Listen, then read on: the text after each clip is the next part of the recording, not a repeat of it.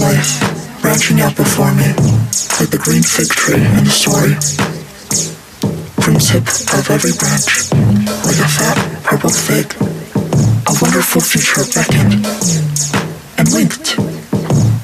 One fig was a husband and a happy home and children, and another fig was a famous poet, and another was a brilliant professor, and another was E.G., the amazing eater, and another fig was Europe and Africa and South America, and another fig was Constantine and Socrates and Attila, and a pack of other lovers with queer names and offbeat professions.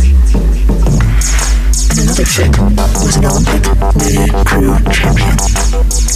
And beyond and above these figs were many more figs I couldn't quite make out. I saw myself sitting in the crotch of this fig tree, starving to death, just because I couldn't make up my mind which of the figs I would choose. I wanted each and every one of them, but choosing one meant losing all the rest. And as I sat there, unable to decide, the figs began to wrinkle and go black, and one by one, they plopped to the ground at my feet.